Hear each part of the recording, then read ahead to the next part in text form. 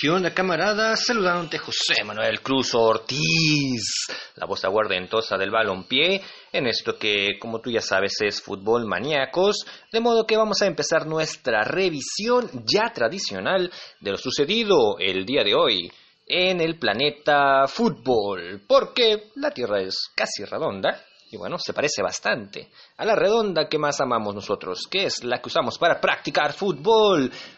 Como sea, bueno, vamos a tomar entonces el trip y llegaremos con Tokio hasta España, allá en territorio vasco, donde la Real Sociedad recibió al Levante, al cual aspiraban a ganarle y por ende, bueno, continuar con sus aspiraciones de tener una temporada decente. Sin embargo, se toparon ante un Levante que jugó con un balompié principalmente defensivo, bien paradito atrás, pero sumamente efectivo, y bueno, estuvo cerca de llevarse un poquito más. En esta ocasión, el asunto terminó 1-1. Las anotaciones, producto de Adnan Januzaj, el belga ex del Manchester United, en favor de los locales de la Real, y de Borja Mayoral al minuto 79, para que los murciélagos lo empataran y entonces se lleven así, me parece a mí, un empate bastante merecido. Y es que ya el segundo tiempo, principalmente el bajón de la Real Sociedad fue bastante notable,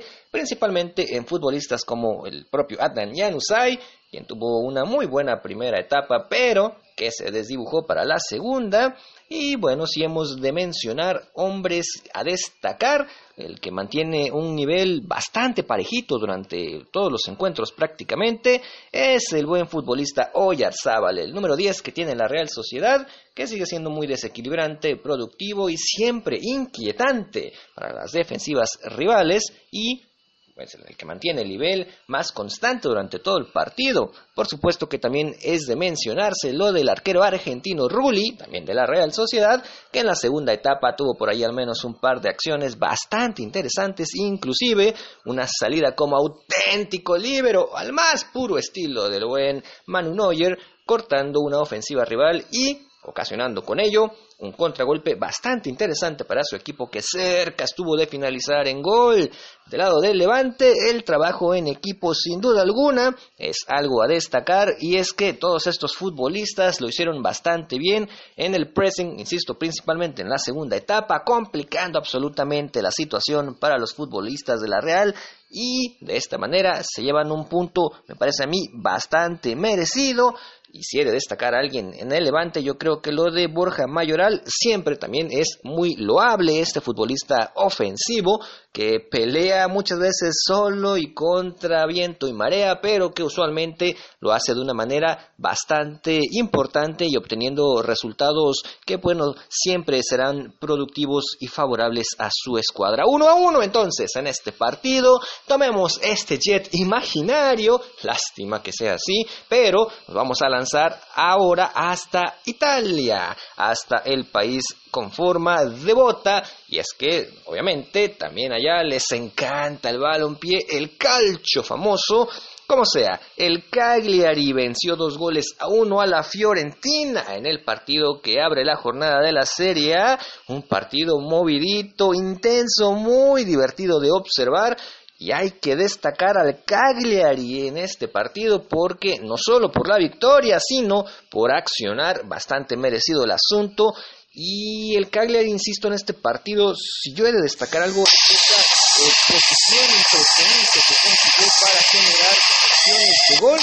Definitivamente el Cagliari también consiguió hacer que el rival, es decir, la Fiorentina, no tuviese demasiadas acciones de peligro. Excelente lo del Cagliari el día de hoy, insisto. La verdad es que el pressing en todo el terreno de juego, haciendo que la interesante ofensiva viola no apareciese demasiado, es algo que deben de tratar de repetir lo más que puedan. Del lado de la Fiorentina, bueno, les costó muchísimo durante todo el partido por lo ya mencionado, y al final se encontraron con con una genialidad más de Federico Chiesa, que la verdad se encuentra en un nivel de fútbol superlativo, haciendo una gran definición, y con esa potencia física y velocidad que tiene este futbolista italiano, sin duda alguna es el alma ofensiva de la Viola, pero bueno, no fue suficiente para que su escuadra se hiciese con las unidades en este partido que se quedaron en casa. Las anotaciones por los locales: Joao Pedro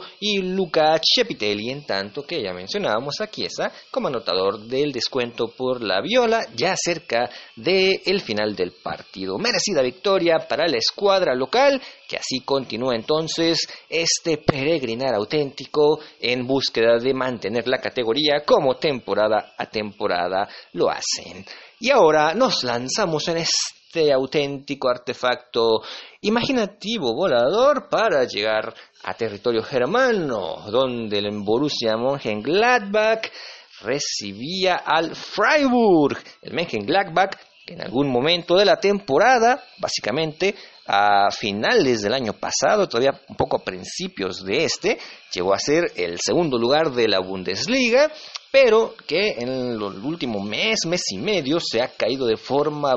brusca y bastante notable, y bueno, jugando como local le han goleado inclusive en algunas ocasiones. En esta dejaron escapar unidades de nueva cuenta, porque la cosa terminó 1-1 con los goles de Alessane Plea por parte del Mönchengladbach y de Vincenzo Grifo, el belga, por parte del Freiburg. Entonces el Gladbach sigue con problemas en esta temporada, al menos en lo que va de este año, y si bien mantiene ese tercer lugar de la Bundesliga que da lugar a un acceso directo a la próxima Champions League, la cosa es que ya está muy cerca el Leipzig, tan solo a un puntito, cosa que, insisto, a principios del año pues no parecía factible.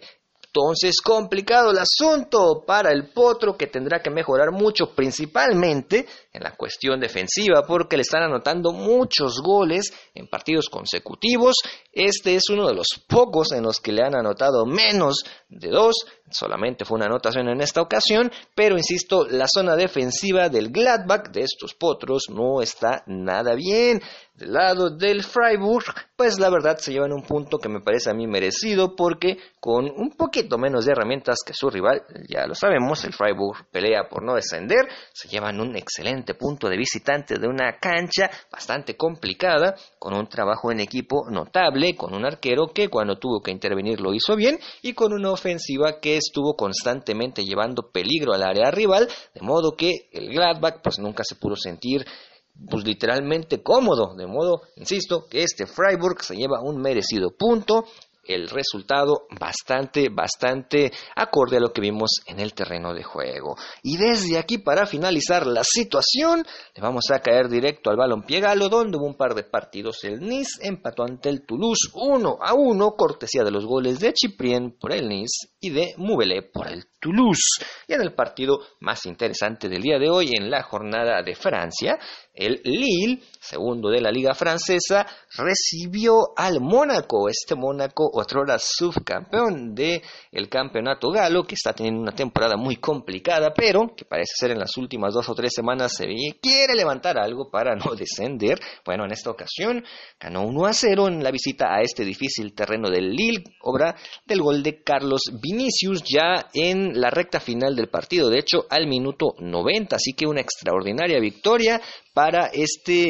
equipo monegasco, que le estaba pasando bastante mal en la temporada. Sorprende un poco quizás inclusive ya el resultado, porque Lille ha tenido un rendimiento muy bueno, muy superior de lo que se esperaba, de hecho, sacando al PSG, que está en otro nivel en este campeonato galo. El Lille, ha sido el más constante de todos los equipos franceses, sin embargo en esta ocasión no pudieron decretar algo más para su favor y terminan por perder este encuentro. Y en Holanda, el Fortuna Düsseldorf recibía al EM en un partido que no necesariamente es de alto calibre, pero bueno, el Fortuna se impuso 3-1 con las anotaciones de Lukic, Semedo, Novakovic, y por el EM descontó Nimaya. Suena un poco como albur, pero fue Nimaya el que descontó al minuto 90+2.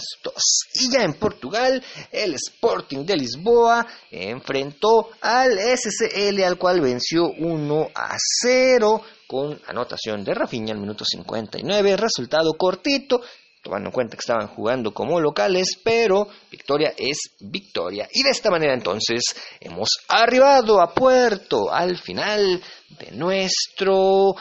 pasaje, de nuestra revisión, de nuestra aventura, como siempre, en el balompié europeo. Y lo más importante sucedido el día de hoy. Se despide entonces de esta manera tu camarada, tu compañero pambolero, José Manuel Cruz, la voz aguardentosa del balompié, invitándote por supuesto a que te unas a mí de nueva cuenta en el siguiente Fútbol Maníacos, que estará la próxima muy muy cerca de ti. Hasta entonces.